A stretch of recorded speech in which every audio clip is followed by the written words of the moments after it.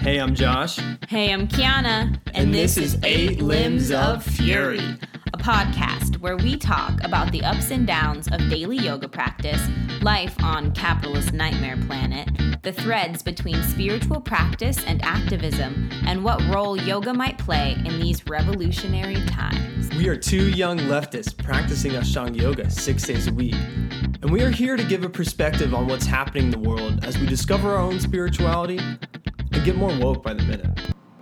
It is a misnomer or a misunderstanding to think that yoga is inherently progressive in terms of politics, right? But certainly I and most of the yogis I've worked with were on the left, right? And now you're seeing so many, even like, what's his face, J.P. Sears, who I kind of followed. I thought he was funny most of the time, spouting all this bullshit, again, conspiritual kind of nonsense. QAnon. And literally, like Christiane Northrup, literally posting QAnon bullshit, you know? Oh my gosh. Yeah. No, Wow. there's an interesting podcast series called TrueAnon Anonymous. Excuse me, not TrueAnon. Those are two the same. It's called QAnon Anonymous, and they had a really great episode about how the New Age to QAnon pipeline is what they called it, about how like New Agey people just get sucked up into it, and yoga world has definitely fallen victim to that. Oh, so really? much. Really? Yeah. Their third episode was like, why spiritual people are vulnerable to conspiracy thinking, you know? Wow. And, you know, because there's some aspects of, I mean, like, you know, yogi people might say that they're not religious, they're spiritual, but it's like that religious mental state is very easily co-opted because it shares a lot with that kind of cultic thinking. Sure. And, yeah. So. Wow. Yeah. Wow. Well, welcome to the podcast. Does this sound good? Yeah, it All sounds good. This should be all right. Yeah, 8 Limbs of Fury, an explicitly anti-QAnon podcast. We've said this before, but let's just go ahead and start that right here. We're sitting here with our guest, Frank Jude. Frank, do you put Boccio at the end? Yeah, well, my full name is Frank Jude Boccio. Okay. Yeah. Frank Jude Boccio. And I use Frank Jude as my first name. Okay. Which it is. Okay. Yeah. I didn't know. Thank you for informing me Yeah, it's of funny. that. I joke that like I'm New York Italian American with a double name like Billy Bob, you know? But it's Frank Jude. I love that. Oh, that's wonderful. Oh, great. I loved hearing that Remsky and a couple other people did that podcast. I'll have to check it out and give it a listen because that sounds really juicy. Yeah. Oh, that sounds really good.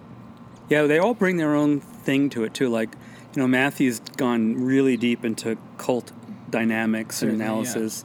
Julian, who's probably more like me, is very science-based and also values the Western Enlightenment values, you know. And then Derek, I don't really know Derek personally. I know him through them. He's also on the left, obviously. He seems pretty science-based, but I know less about him. I mean, Julian and Matthew, I both met when we were all contributors for the 21st Century Yoga collection. Cool.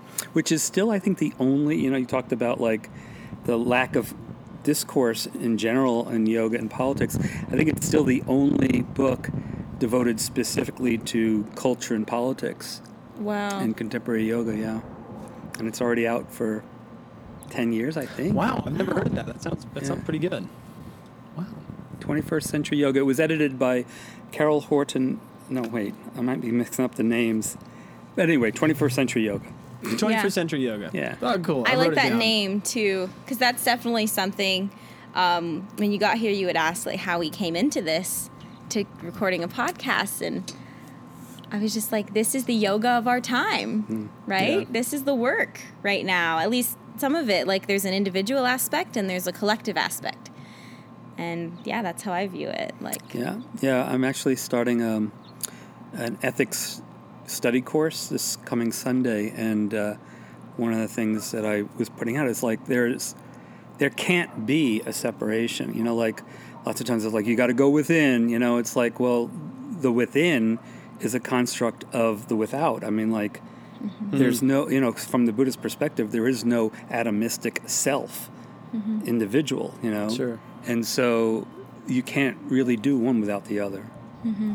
And that's definitely our view on why we came into this and why it felt so important, because it just felt like just a burst of expression to come out like, we're going to do a podcast as yoga people and talk about this. And that's where we're at. So, Frank, if you wouldn't mind sharing a bit of your story with us and our listeners, just what's your story? Where are you from? Give us the not the elevator pitch, but give us something quick. Well, yeah, like I said, I'm a New Yorker, and that I will always be. What neighborhood? I was born in Queens, but I, like as soon as I turned, was that true? 18? Like 18 or 19, I started living in the East Village.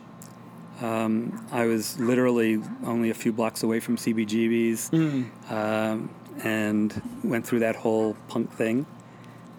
Right there, eyewitness of it, and very much involved, making like no wave films and stuff. Yeah. And, cool. Yeah, and then I moved to Brooklyn when Manhattan got really like even the village got gentrified. And then eventually, for 6 years, I lived up in the Hudson Valley, and then left New York to Oregon, and then ended up here in Tucson. Wow. But where in Oregon? I was in Eugene. Oh, okay. Yeah. You didn't do the Portland to Tucson pipeline Yeah, that we've heard so much well, about. it's funny, like there's so much between the Northwest and here. Like right now at my daughter's mom's house, there are a couple of people visiting from Washington and Oregon, and it's just back and forth. It's a constant interchange. We met this couple in Big Bend National Park in Southwest Texas, and we were just like chatting away. They were from Washington, right, Kiana? Yeah, I think so. Either or Portland. Oregon. No, they were in Oregon. This is what they do. And then they found out we were from Tucson, and they were like, "Oh, wait, we have a friend from Tucson." And I was like, I have a friend that moved up there. I was like, "Is she tall and has red hair?" And they were like, "Do you mean Lee?" And I was like, "Yes, Lee!" We're like hundreds of miles away in the mountains, like that's met wild. in a hot spring. In a hot spring, yeah. Yeah, it's it makes sense that there are times where, like when I lived there in Eugene, I think I only lived 18 months, and maybe, I don't want to exaggerate, 13 or 14 of those months were like gray,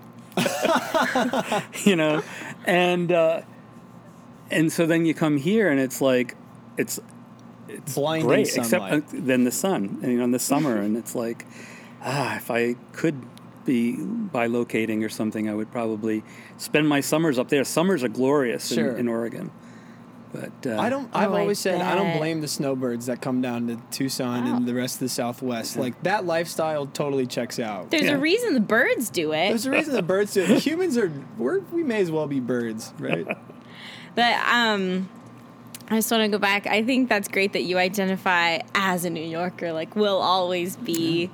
I love that New Yorker pride, we could call it. But also, interesting that you came from the punk scene there, because we've had a couple guests on here that had a history. And well, really just Josh. On episode 3. Yeah, Josh. Oh, no, and Lauren. And there's a few people that have a history in, like, this and Lauren. punk kind of scene. Rock, counterculture crossover to yoga. That find themselves in yoga. Well, especially of a certain age. I mean, like when yoga was certainly countercultural when I got into it, and I've always been kind of an outlier. Like I discovered the Velvet Underground when I was about 9 or 10 years old, right? And got to see them when I was 14. Really? And with Lou Reed? Yeah. And Lou Reed got me popcorn. Well. Oh, Frank Jude. But the thing that was wild was like, the first album I ever got was Meet the Beatles, with my allowance money and all that. And I was on that path of listening, and then I discovered in pretty rapid succession John Cage from the avant-garde classical world, the Velvet Underground, and Frank Zappa and the Mothers of Invention. And it was like, I have not been mainstream since, in anything I do, whether it's film or even in my particular take on yoga and Buddhism, I've always been an outlier. So punk was just ironically, I wasn't listening to rock that much. I was very immersed there was a period of time in New York of avant-garde jazz loft scene, right? Like really out there free jazz, very aggressive, very much fueled by like black nationalist politics and all that. And I was there, and some of those guys, and there was one loft in particular, it was on Bond Street, and it's called Studio Rivby, Sam Rivers and his wife Bea.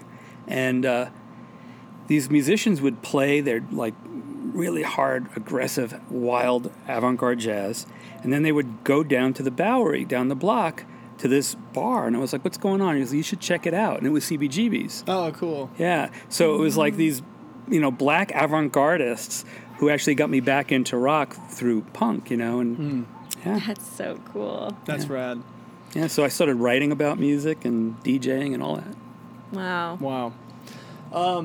So you said a moment ago about how, like, your countercultureness from punk rock has also carried into yoga and your views on Buddhism. What do you mean by that? Expand on that a little bit, because I've understood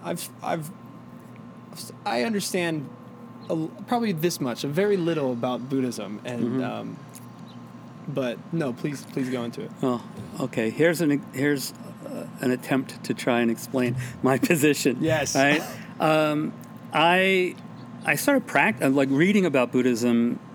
I was 16 years old. My sister died, and I was a science student. But like all of a sudden, these big questions were arising, right? So I was reading, people like Camus, but also reading about Buddhism and yoga.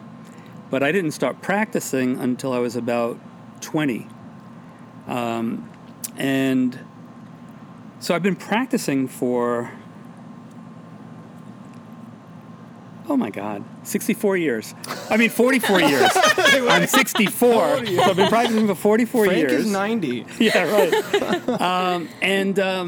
And so like, I'm immersed in the tradition. I was ordained a Zen Buddhist teacher in the Korean tradition, so it's called Boccio, in 2007 in Toronto. And so since 2007, I've been primarily teaching, Buddhism, and particularly Zen, but it's a very different take. I call it Zen naturalism, because I've rejected anything that smacks of the supernaturalism that creeped in to like Buddhism, and so I'm in this weird place because I have criticism of secular Buddhists who think in many ways secular Buddhists are like saying that they are a return to the original Buddhism, which was free of a lot of the religious cultural stuff, which isn't quite true. And so like I'm critical of that, but I'm also not like a traditionalist or a purist.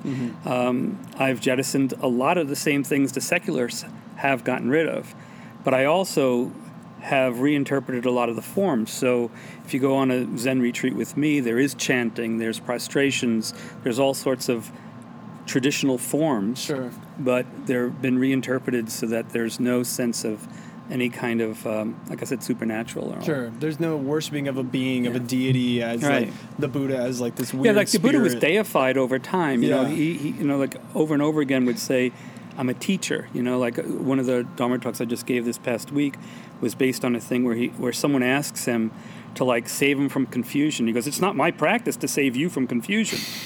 I just, this is the teaching, this is the practice. Now do it. And I've often said, like if any teacher or guru, the whole guru culture and all that, by the grace of the guru and all that, run away. And so like that's definitely put me on the outs with a lot of people. That's a hot one here on the Ashtanga podcast. They're definitely about being running away from any of that guru worship. And I'm with you on that. I'm super with you. I have studied a bit of Zen Buddhism myself. I do know more than I let on. I do know a little bit more about Buddhism, but and so that's interesting. I've also had that observation about particularly Zen Buddhism, about the, as you put it, deitizing, deifying. Deifying, there we go. That was Mahayana Buddhism in general. They took this guy and kind of elevated it, and it became like a cosmic principle. Sure. And I'm deeply, I came back to it because, like I said, I was a science student, but I went into a lot of other aspects, and I did actually try on some of the New Agey woo stuff, and then came around. Like my awakening was breaking from those kinds of pseudoscientific, Can you give us an example? Yeah, like I reject vitalism. Therefore, I don't believe in chi or prana as some reality. I talk about it metaphorically, like you walk into a place and you get a sense of the energy of the group, but there's no energy. Energy is a very strictly defined term. I wrote a blog piece about it, It's it's basically a measurement of the capacity for work, right? And so that's one example, like I don't feel the need to talk about, that as something ontologically existing. Sure. Vitalism was a principle that lasted for a long time, but science pretty much jettisoned it over 100 some odd years ago. And I don't see any need for for that. That's one example. That's interesting because, first of all, I love that definition of energy as another science person of oh yeah, of course, the capacity to do work. That's the base definition of energy. And here in kind of quote unquote New Agey circles, we lengthen that definition into something so large. And I really think that it was helpful for me actually to kind of open my mind to the invitation that there is this other thing that I cannot see that can be felt. Because I just disregarded it before.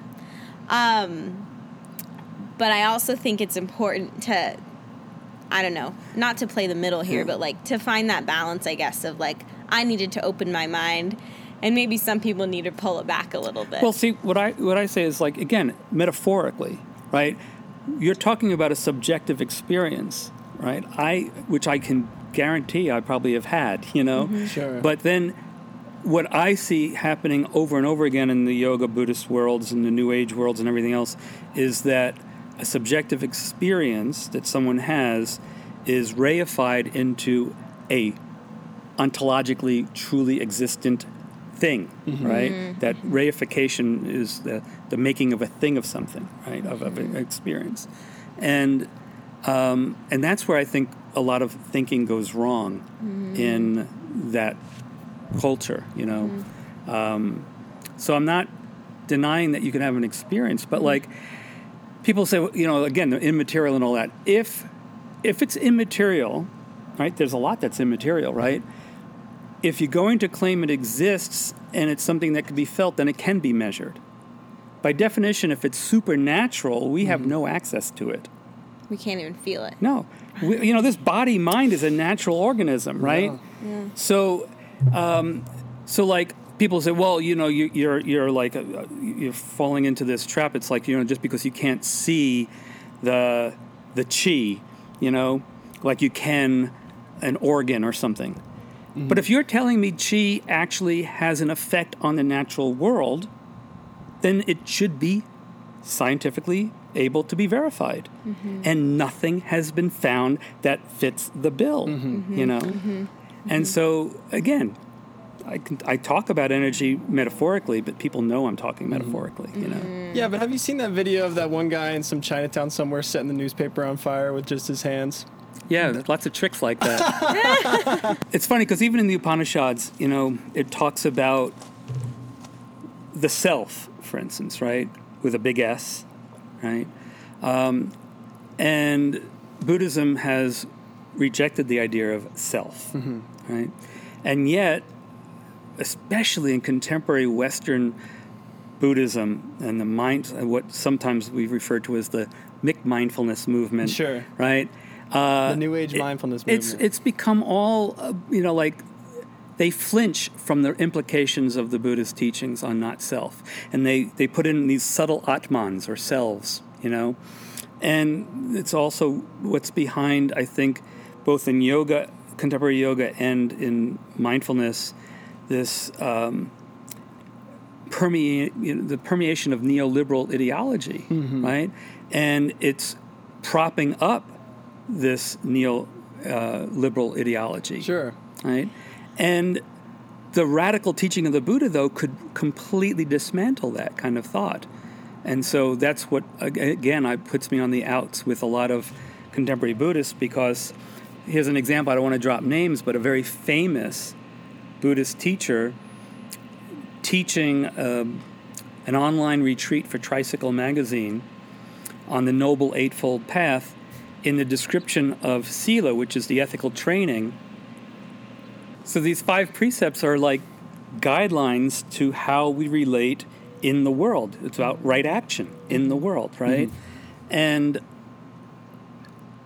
the description for this retreat was about how the ethical trainings literally are, like make you feel good about yourself. And I was like, what? Buddhism has never really made me feel good about myself. It's made me feel. But if you want to sell it in these words, like this is the thing. It's like people would rather feel good than face the truth. Sure. Right. And I have jettisoned lots of things I would rather exist or be, because I follow the evidence. And if the evidence is not there, even if I prefer that this idea, this belief were real, I'm not going to delude myself. It's like I rather just face the reality. And so, like this idea of not self, if it's not understood, it can be really scary and all that. But really, all the Buddha is saying is that it's not that you don't exist, but you don't exist as it might feel like you exist or seems like you exist, as this entity, this atomistic entity. Sure. Right? It might be better to say that selfing is happening, right? We're more like a gerund than a noun, right? And when I look at myself, at this, empirical self, what I find is elements that are not Frank Jude. Sure. And they come together to create something that we can label Frank Jude, right? The example I often give is the laundry. We do the laundry, but really there's no thing that the word laundry points to other than a pile of underwear and socks and T-shirts and pants and all that, right? So it's what philosophers call a convenient designator. It's easier to say I have to do the laundry than I have to wash 6 pairs of socks, 5 pairs of pants, and a dozen chonies, And so that's actually a very freeing understanding, because then when we look at the way things are, we realize they're not the way they are by nature, right? But by causes and conditions. And if we don't like the way things are, then we don't attack the thing, we attack the causes and conditions. Yeah, right? Entirely. Wow. And our culture is miserable at doing that. Yeah. We seem to not do that. We seem to just react at the thing that's happening at the event, not the causes and conditions. Yeah. I was having a really wonderful conversation with my mom earlier. One of those conversations where 2 people can just talk about something and neither is getting offended, really, but both can just really explore these ideas that kind of make them uncomfortable, which I think is, like, in my opinion, I love having a conversation, and that's a gold standard for me, where we can talk about something that makes us uncomfortable or makes one of us just a little uncomfortable, but we feel safe about it, and where nobody's attaching it to their ego and taking the conversation personally. Do you see what I'm saying? Yes. But so it can develop and really unfold. And what we landed on was just talking. I just realized that so many conversations that I've had or observed, and I've done this as well, have kind of abruptly halted before we can go into any depth, because me or another party involved has like attached it to my identity or my ego and taken it personally, and then just shut down and became reactive. And I think one of the best things that's come out of my yoga practice, my meditation practice, has been kind of, we can call it non-reactivity, but really just not attaching what I'm hearing to who I am in the moment, and being able to kind of untangle how I can apply it to the components of myself, my conditioning, like you were saying. Yeah. I love that concept. It's also why very comforting to know that I think within that, as like this body is just a body, an assortment of parts, that you can, there's so much liberation in that you can do anything, you can be anyone, you can change who you are and your behaviors, your actions in any way. And it's just more malleable physical forms that exist in a material world, and it blows my mind. And as a collective, though, right? So, Sure. like, how can I be truly free when there are others who are not, right? So, with that kind of understanding, then, again, you need to be working, like the false dualism of, like, inner work and outer work or something, It's like, that's a false dualism, because we have to, we live... Even our sense of identity is a construct that requires basically mirroring, right? Like my daughter, I remember very vividly when she was really young, if she was upset, I would bring her into the bathroom to look at the baby in the mirror. And it would really calm her down. And sometimes she would kiss the baby in the mirror and all that. And at a certain age, we walked into we were traveling, so we were in a hotel. And the door closed, and there was a mirror behind the door, and she's like, I see myself, right? That developed, like because I and her mom were seeing her, people were seeing her. Mm-hmm. There's a neuroscientist named Bruce Hood who wrote a book called The Self-Delusion. I think it's called The Self-Illusion, I don't know. But he talks about how the whole sense of a self requires the other, right? Mm-hmm. And if there were not that, you would not develop self-consciousness, self-awareness. But it's interesting because in my Zen training, for instance, the people that are training with me, rather, I should say, that's one book that they read, but they also read another book called The Feeling of What Happens by another neuroscientist, Antonio Damasio. And he explains how, like right now, I have a sense of who I am and how I relate to you two, and I've got all this history behind me, and that's what I am, right? But that is like a house of cards. That's the self I have access to, right? Like what my thoughts are and all that. That rests upon what he calls the core self, which is the way the neurons in my brain fire, which are different than yours, right? But I have no access to them. And under that, even less, like there's no access period, is just the neurons are firing. Now, if the neurons stop firing, the empirical self is gone, away. Right? And that's what I saw with my mom who had Alzheimer's. I mean, she was gone way before she died, right? That's what we are. We are our memories, and there's no way to have a relationship without that. And then you hear these people talking about, get rid of your stories and everything else. You can't, right? But what we can do is become more aware of the construction of the stories, and if we don't like them, work to change them, right? The stories are our ideologies and the mechanisms with which our ideologies are constructed.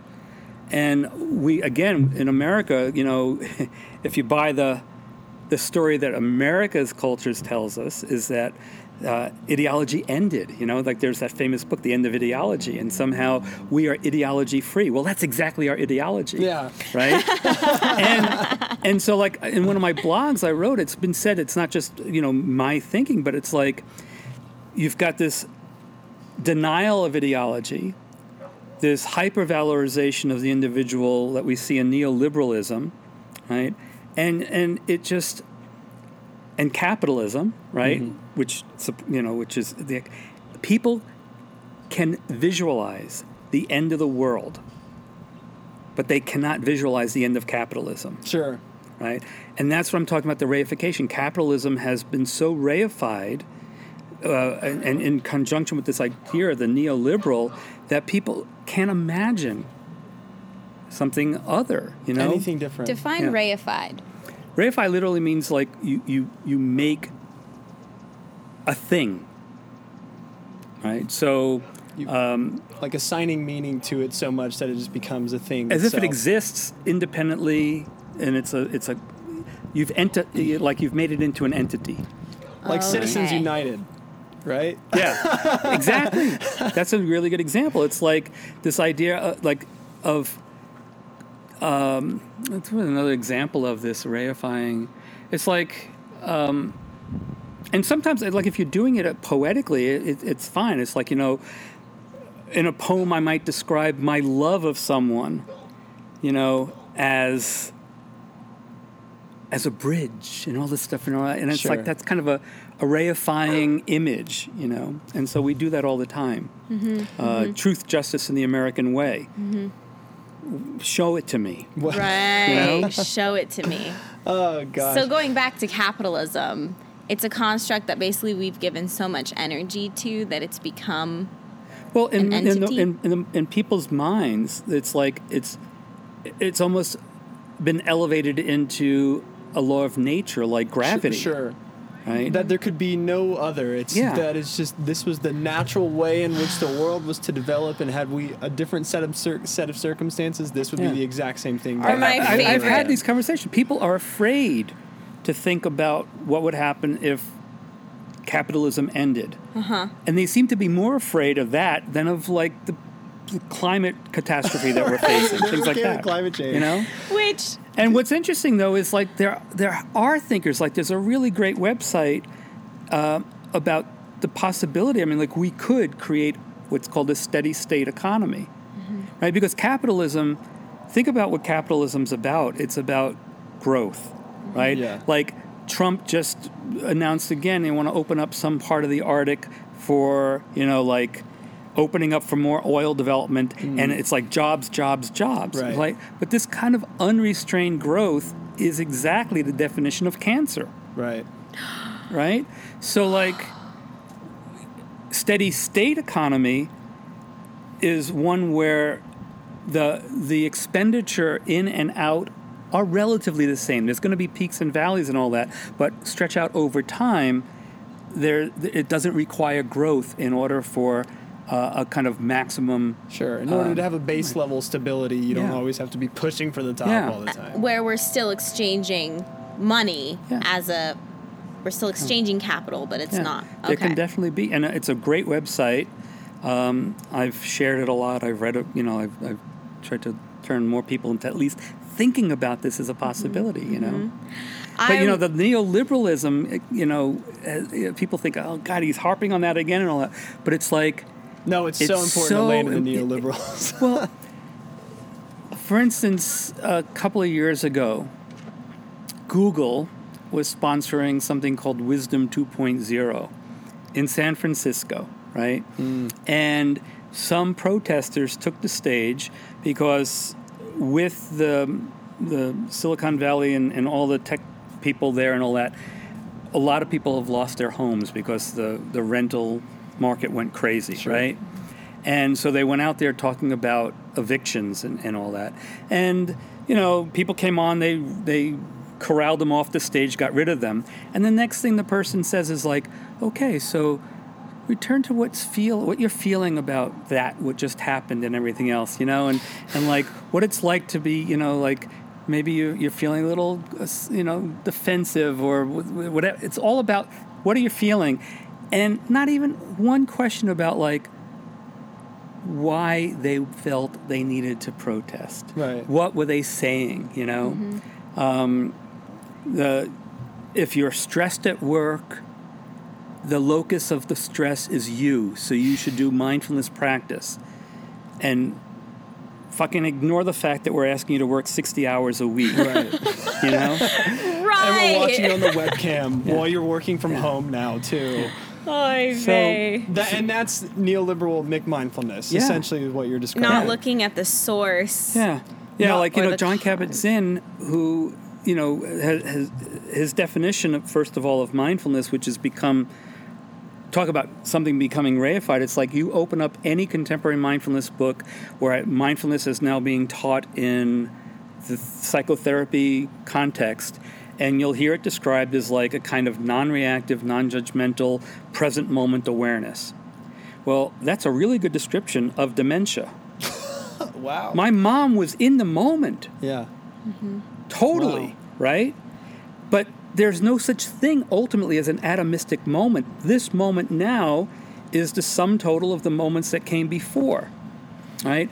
When the Buddha taught mindfulness, and the sati is the word that we translate as mindfulness, and it comes from the word sarati, which means remembering, memory, right? Wow. So if you look at the mindfulness instructions that the Buddha gave, yes, you have to pay attention to the present moment non-reactively, because if you react, then you're no longer in touch with what's really happening, right? Like if I stub my toe, right, and I get caught in my reaction, I've actually created, kind of psychic amputation, right? Think about what you usually do when you stub your toe. You tense all the muscles in your legs and you push it away, right? Sure.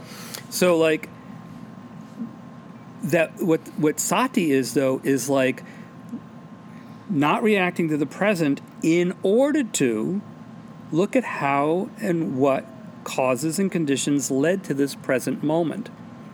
Why? Because if the present moment sucks, you want to not do those things in the future. So there's a retrospective memory and a prospective memory, right? I want to remember how this moment came to be so I can remember in the future not to do that, right? And so the way it's described in the sutra is like, become aware of the causes and conditions that lead to the suffering. Become aware of the causes and conditions that maintain the suffering. Become aware of the causes and conditions that lead to the end of the suffering, and then cultivate and become aware of what conditions will prevent its future arising. Yeah. So the whole point of mindfulness is to make better judgments, better decisions. Ah, okay. All right? Which is a bit that I've come to before. I'm like, wait a second. I feel like I'm supposed to make some judgments around here. Right. Not just like Nothing makes me cringe more when I hear a yoga teacher goes like, notice if you're judging, let go of the judgment. It's like, you just judged judging. And you judged it as something bad. Yeah, I right? think what in Ashtanga we call that. wow. That's the sort of discrimination that we talk the about. sort in of the, discernment that came Yeah. up in the conversation I had with my mom today Oh, too, that's wonderful. about just like we were talking about the Bible. And at one point in my life, I identified as an atheist. I was like, my parents never raised me with any religion, so I consider myself an atheist, and I considered the Bible to be relatively a lie. So just so you know where I'm coming from with that. But through my journey, I have realized that the Bible is a book that carries a lot of power because it has been here for a long time, Perhaps and it's humans been have read it. reified. Yes. As the Word of God. You can't get more reified than that. Yeah. It's not the work of any Iron Age men. It's God. Yeah, but we were talking about, people can, especially if that's their spiritual past, can take some good from that. And also cut away, discern what does not serve them, what does not serve their community, which we just talked about is not separate from themselves. I just think that that's so important. That is the tool that has, now I'm realizing, has really helped me. Yeah. Well, the word for discernment, viveka, right? At VI preface, we see in division, vivisection, it's analysis. In Buddhist meditation, vipassana is sometimes translated as insight meditation, but it comes from, it's a kind of analytical practice. And it's funny because it's like, I remember when I was invited to teach at Yogaville, which is the ashram for integral yoga, and the swamis there took my retreat, and they were like, whoa, some of them had been practicing for 30 years and more, but like they were practicing what in the Buddhist tradition we call shamatha, which is concentration, like just on a mantra or something, right, to the exclusion of everything else. And they were like, whoa, this is meditation? We have to use our mind? It's like, in this meditation you do, And the thing I wanted to get back to finish with my point about memory, right, is like the idea of like the causes that lead to this. If the present moment is awesome, you also want to know the conditions because you want to keep doing them. Right? And so, again, it's like why I said that, it sounded flippant perhaps about dementia. My mom was in the moment, but you couldn't have a relationship with her because she didn't remember who you were. Right? And so mindfulness, if you just pay attention to the moment, you're not cultivating relationship. And it is an absolutely relational practice. It's much more horizontal, It's not atomistic. It's like we live in time, in the midst of context and relationship, and satipatthana, the practice of mindfulness, is basically a practice of conscious relationship. Well, consider my mind fucking blown right now, Frank. Conscious relationship. Wow. Wow. That's amazing. I've mentioned it a couple times on this podcast. I just read Teachings on Love. By Thich Nhat Hanh. And that statement made me think of so many things that he had said in that book, conscious relationship. And not just with the person we have a quote-unquote intimate relationship with, or the people we have intimate relationships with, but with everyone that we relate to everywhere, right? In 1976, Swami Satchidananda said to me, yoga is relationship. And it took the first 30 years of my practice for me to really get it, right? It's nothing but that. How do I relate to these thoughts that come up in my head that I am not choosing to have, right? You can't predict your next thought, right? You have thoughts, I assume, like everybody else, that you would rather not have. So, like, what does that tell us about what these thoughts are? Are they mine? Right? We think of, we tend to relate to thinking as one of the most intimate personal things about us, and it's completely impersonal. Right?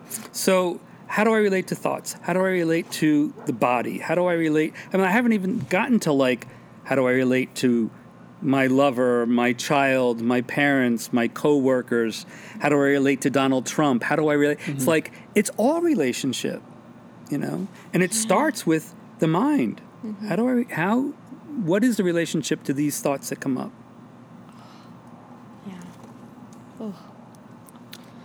We call Donald Trump 45 on this podcast because we're trying to already strip him of power preemptively. Let's, fingers crossed it's really going to happen. Wow, though. I don't even know what to say. You're leaving me pretty speechless here, Frank. I'm trying to have a reaction to what? I'm being left speechless here. I'm trying to have a reaction, but it feels antithetical right now to, like, I'm just gonna be like, no, I'm just gonna observe everything. Part of the reason why we wanted to start this podcast, because we're pretty young people. We haven't been alive for very long, let alone doing yoga for very long. I've been alive for 25 years now. Thank you very much. Which is less than some of the people we've interviewed have been doing yoga, right? Very true. And part of the reason was just because we wanted to have these conversations ourselves, to learn, to gain perspectives, and I just thank you for that perspective. I would want to ask if there was, we've talked about a lot here, if there was like one or two things, a message you could send to people from what you've learned in your life that relates to what's going on in the world right now, a teaching, a practice, a tool, what would it be? one thing. One or two, yeah. You know, I just got involved in this like email letter exchange with a student who's really going through a lot of difficulty with loss, personal loss on top of everything else with this pandemic. And I think he was at first surprised that my initial response was a quote from Albert Camus, right? In The Myth of Sisyphus. Well, let's put a pause, because this is military-industrial complex, you know? Sound of freedom, right? Yeah, that's freedom. Yeah, you talking about American ideology? Boom, right there, baby. The military-industrial complex is definitely also veified. Made a thing only because it was given so many things. As you were saying, Sisyphus. In The Myth of Sisyphus, Camus basically says that he sometimes lumped in with the existentialists, but he actually was very critical of them. And he taught about the absurd and the absurdity of life, right? And he uses the myth of Sisyphus as an example. It's like, you know that myth, right? Sisyphus rolls the rock up to the top of the mountain, and then it rolls back down. And he's got to roll it back up, and that's what he's going to be doing for eternity, right? And Camus is like saying how we live in this universe, in this world, and the only real philosophical question is suicide, right? Because you're going to die and it's over, right? And so, like, we all know how the story ends. Do you paper it over with all sorts of stories? Or do you, like, grab it, you know, and affirm it and enter into it, you know, and kind of accept the absurdity of it? And what's interesting is that when you can do that, there's a kind of freedom and joy, right? Mm-hmm. That in some ways, as Camus argues, can't, if you get to that point, it can't be taken away from you. Whereas if you've made a meaning for yourself, personal, like this is what the existentialist said. Yeah, the existentialist also said, like, there's no meaning to life other than what the meaning you give it, right? Mm-hmm. But, you know, that could maybe be threatened or taken away. So sure. Camus saying, don't even put that there, and you just enter into it, you know? And she was like, you know, kind of taken aback, and then started to get it and started laughing, you know, at the absurdity of it, you know? So by we all know how it ends, you mean death. Yeah, yeah. Mm-hmm. And like at some point or another, our sun is going to, in its death throes, expand so much that it's going to engulf the earth. So like all of it has a lifespan, right? There's you know, and yet we get up in the morning and we go and we do, right? And that's a powerful position to be in, right? Sometimes people say, like, it sounds so bleak. What makes you want to get out of bed? Try staying in bed. Yeah. You're going to get out anyway. You know? It's like that's a false dilemma. It's a false question. It's like, if you really believe that it sounds so bleak, you know, it's like if you've got no free will and everything else, then why bother getting out of bed? I'm like, well, try not getting out of bed. You will get out of bed. Yeah. You know? Mm-hmm. Wow. I'm going to transition here. So I know you're a huge fan of 45 here, Frank. And, so, not really. No, Frank's not. But I have a few documents here that I've received from my grandfather in the mail. We've unpacked a couple of these This has been a couple This is a reoccurring months theme of... here on 8 Limbs of Fury that I bring these documents onto the podcast. So I'm just going to hand these over to you. I'm handing Frank right now 3 documents stapled together, hand-drawn and photocopied by my grandfather himself, clippings of newspaper articles and T-graphs, I'm going to call it, where you have left and right side comparisons. Quite literally. Of various topics. One of them is on there, Black Lives Matter and All Lives Matter. He's got a very extensive graph and a few newspapers articles. And Frank, I just want to hear a hot take from you coming from this, and give me a thought here. Geez, Well, what struck me right away here, it's really funny. So who is this? This is my grandfather. My blood grandfather. Since the media loves to attack President Trump and ignores Joe Biden's foot and mouth disease, I want to share with you a number of his comments. So I haven't noticed that the media is ignoring Joe Biden's foot and mouth disease. No. That's part of who Joe has been for the 30 years he's been in politics. Sure. Right? So I don't. That's a false argument, and I'm not denying. I mean, like Biden sometimes sounds like he's got dementia. Certainly. He's not. Yeah. So like, but the idea that somehow, like I'm not a big fan of Biden. Nobody's a big fan of Biden. This podcast is anti-QAnon and reluctantly okay with Joe Biden. We're okay with Joe Biden, but like that's about it. I wouldn't even say I'm for him. I'm just okay with him. Oh my gosh. Senator Harris wants to raise capital gains tax from 21% to 28%? Oh, that's horrible. Why? How old is this guy? 82. He gave his age up there. So can't he possibly remember the 50s? Because I'm younger than him, and, I'm old enough to have some memory of what things were like coming out of the 50s. Because I was already 5 years old in 1960, right? Uh-huh. Mm-hmm. So, like, the tax rate under Eisenhower was 2.5 to 3 times more than what it is now. Yeah. Wow. And my father was able to buy a house and put me through college because the middle class was never stronger than in those post-World War II years when the top tax rate was close to 90%. Yeah. Mm-hmm. Right? And now,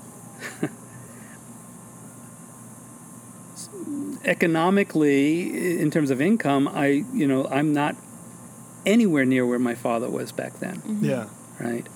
So how does a man get to be his age and not see that the middle class has been decimated by neoliberal politics? When a guy like Chomsky can say that Nixon was the last New Age president, right? Clinton was horrible. Yeah. Mm-hmm. Right? And every president since, right, has been a neoliberal ideologue, Mm-hmm. Mm-hmm.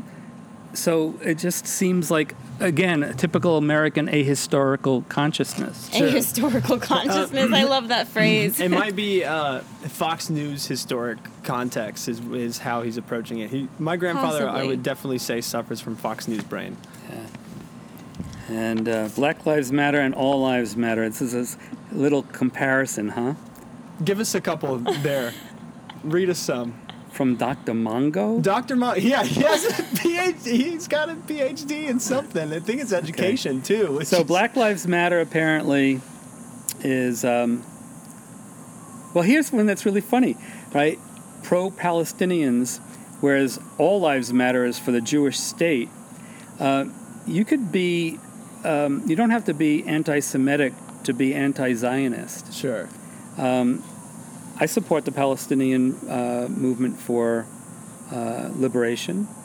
I think there could have easily been a two-state solution if America wasn't such an obstructionist over time. And, when you talk about free enterprise system capitalism, it's not free. No, it ain't free out here, capitalism. You can't just do whatever you want out here. And then, I love this one. Black Lives Matter is for social justice. All lives matter is for equal justice for all. Again, equal justice for all sounds like a great idea. It makes me think of Mahatma Gandhi, when he was asked about Western civilization, saying that it sounds like a good idea. Sure. It sounds like a good idea. That's all he said. Right? Yeah, well, actually, I think he said it would be a good idea. Like, basically saying we don't have it, right? But, equal justice for all is what we, again, pretend to. That's what we say happens in our justice system, right? Oh, I love this one. Black Lives Matter promotes evil. All Lives Matter promotes good. From Grandpa's mouth to your ears, folks. Or I guess his pen. Wow, that's a great one to finish on, because I think that sums up those tables. Yeah, we got the first one in the mail, and we unpacked it on an episode that we had, the one we had Lauren on. And ever since, we've just every couple weeks we've been getting one in the mail. Mm-hmm. That's like my 5th packet I've gotten in the mail. Also, props to Dr. Mongo for putting himself out there and sending this to all the young grandkids that he has. He sends it to everyone in my family. Wow. Like his sons and daughters, so my mom, my dad, and his sisters, and sends me to the grandkids too. Apparently, gosh, he's probably sending out like 50 of these every week or so. I actually don't know. It's like, the empire is definitely falling. It's collapsing. Mm-hmm. And the polarization is like nothing I've ever seen. It's wild, isn't it? So, and I don't, I'd like to be a glass half full kind of guy, but I think things are going to just get worse. Yeah.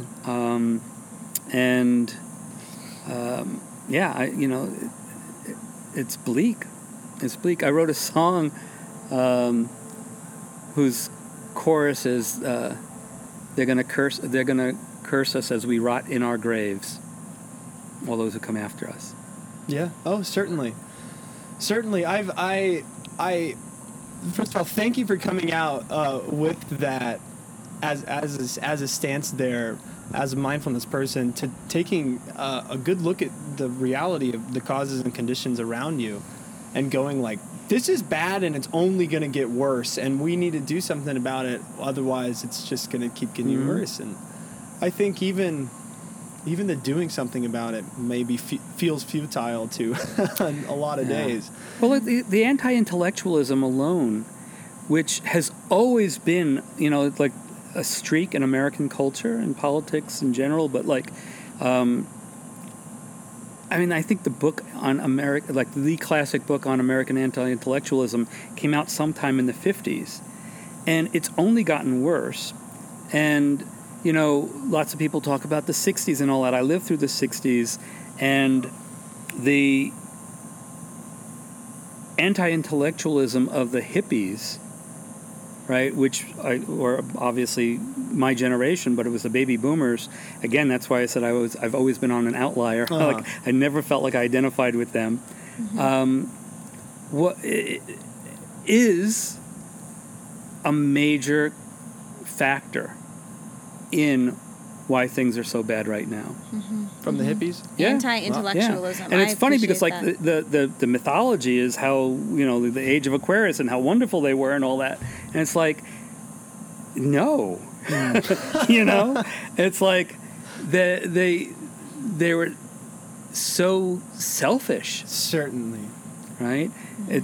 Look what came right as they aged, the 80s and the neoliberalism and all that, right? All this just happened. Yeah, it kind of... Yeah. Would you say they let it happen? They created it. They made it. They made it. They reified it. Yeah. It was like... And it's also... What was interesting is like... they probably self-identified as anti-authoritarian and as rebels and all that. Sure. But, look at what they did. They completely swallowed, whatever they were told by their Asian gurus and teachers. They went to India, became enlightened, came back, and just were floating through time and space, being problematic for a long time. I mean, like I was there. I was like, like watching these people, like kowtowing and bowing down, and like just never questioning what their yogi teachers were saying. Yeah. Like I remember, at the Zendo, being told that you don't need anything other than zazen, sitting meditation. Yeah. You don't need therapy. You don't need yoga. You don't need all that stuff.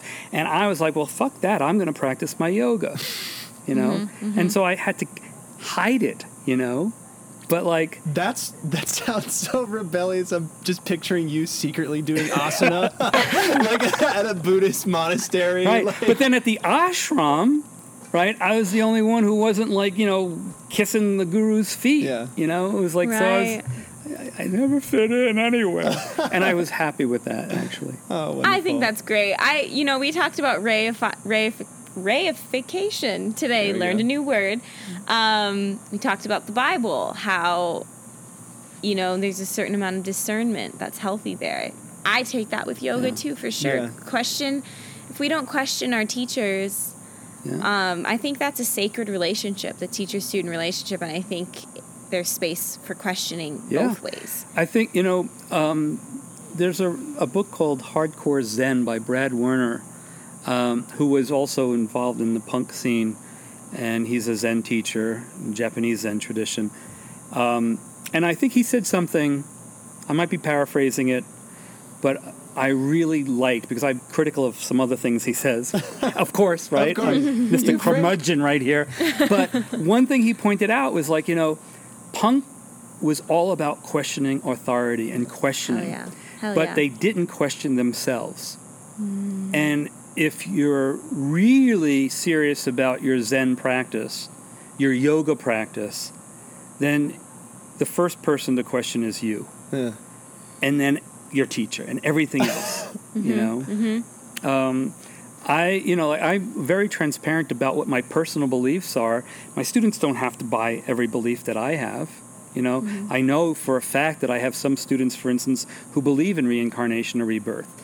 I don't, right? They can still practice with me because I'm much more practice-oriented, right? So that's, and on there, obviously they must feel they get a benefit because they stay with me, Right. Yeah. Well, they might gain something from your teachings that you didn't even think that they would gain. Yeah. Right. I think that's a wonderful way to close this up. One last final question. 'Cause Okay. you're critical of so much. What are you not critical of? What do you just accept and love, and what are you not critical of? My love for my daughters. Oh, there you go. Oh, That's wonderful. a good. That's I don't great. question that. But, really, it's like in the yoga world and Buddhism, the word criticism and critical has this pejorative tone or meaning, but like critical thinking is essential for freedom. Yeah. Right? And I've also tried to, like, I'm not joking, although I don't have it in my wallet anymore because I've thinned out my wallet. But for a while there, I was a literal card-carrying member of the Skeptical Society and the Committee for Critical Inquiry. I love right? Skepticism is just reasoning, questioning, observation, right? You tell me something, the more improbable it is, the more evidence I want. Simple as that, right? Carl Sagan said the extreme claims requires extreme evidence. If I tell you there's a dog back there, I might be lying, but like the probability is pretty high, Sure, right? I don't have to we're in give an you alley. much evidence, right? But if I say there's like a fire-breathing dragon over there on the other side, you want some evidence, right? But then, what they do is like, well, actually, it's invisible. And it's like, it doesn't, and like, all right, well, if it's invisible, maybe I'll just like spray paint and it'll stick to it and then I'll see it. It's like, oh no, it's incorporeal. Well, if you keep doing that, if there's no way to experience it, I'm not going to accept it. Right? Back to that, like, you can't Right. measure it. If it has no effect on the material world, then it may as well not exist. Yeah. Right? Even the Buddha said, like, his teaching on not self was to try, it's like a medicine to break us from our tenacious grasping at self. But ultimately, he said, there may or may not be a self, but but you have no access to it. Yeah. And that's, again, getting back to what the Upanishad said. Like, by definition, the self is pure subjectivity. So it could never be an object of knowledge. So it's just a matter of faith.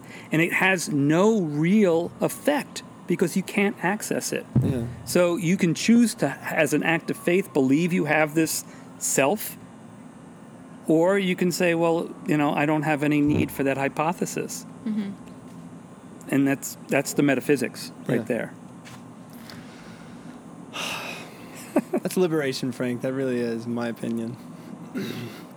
Well, I think that about does this. Thanks here. for yeah, inviting me out. Of here, course, thank you for being here. Anything you want to plug? I know there's some. Yeah, things we you wanted to plug. ask, like, what are your offerings right now?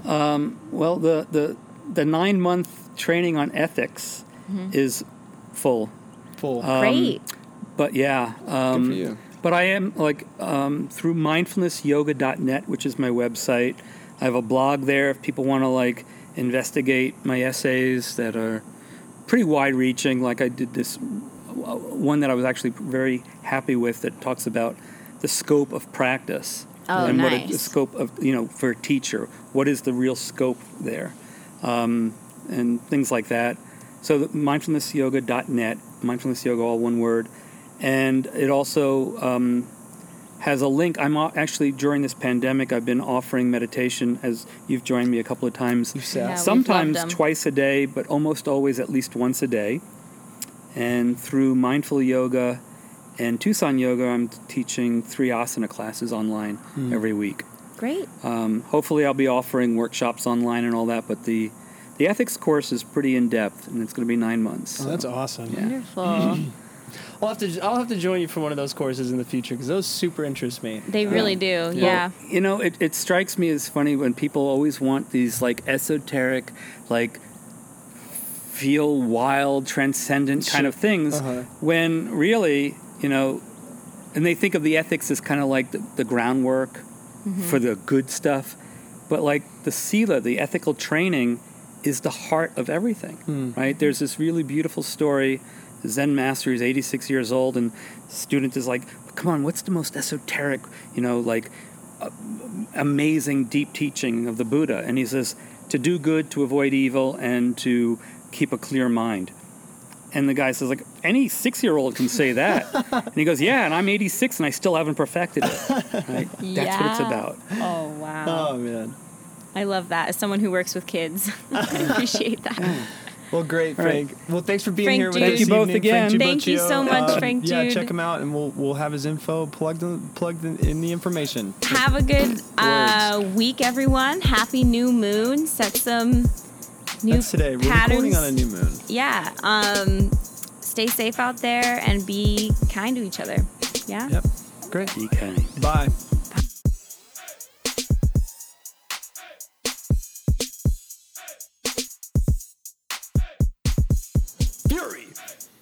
Fury!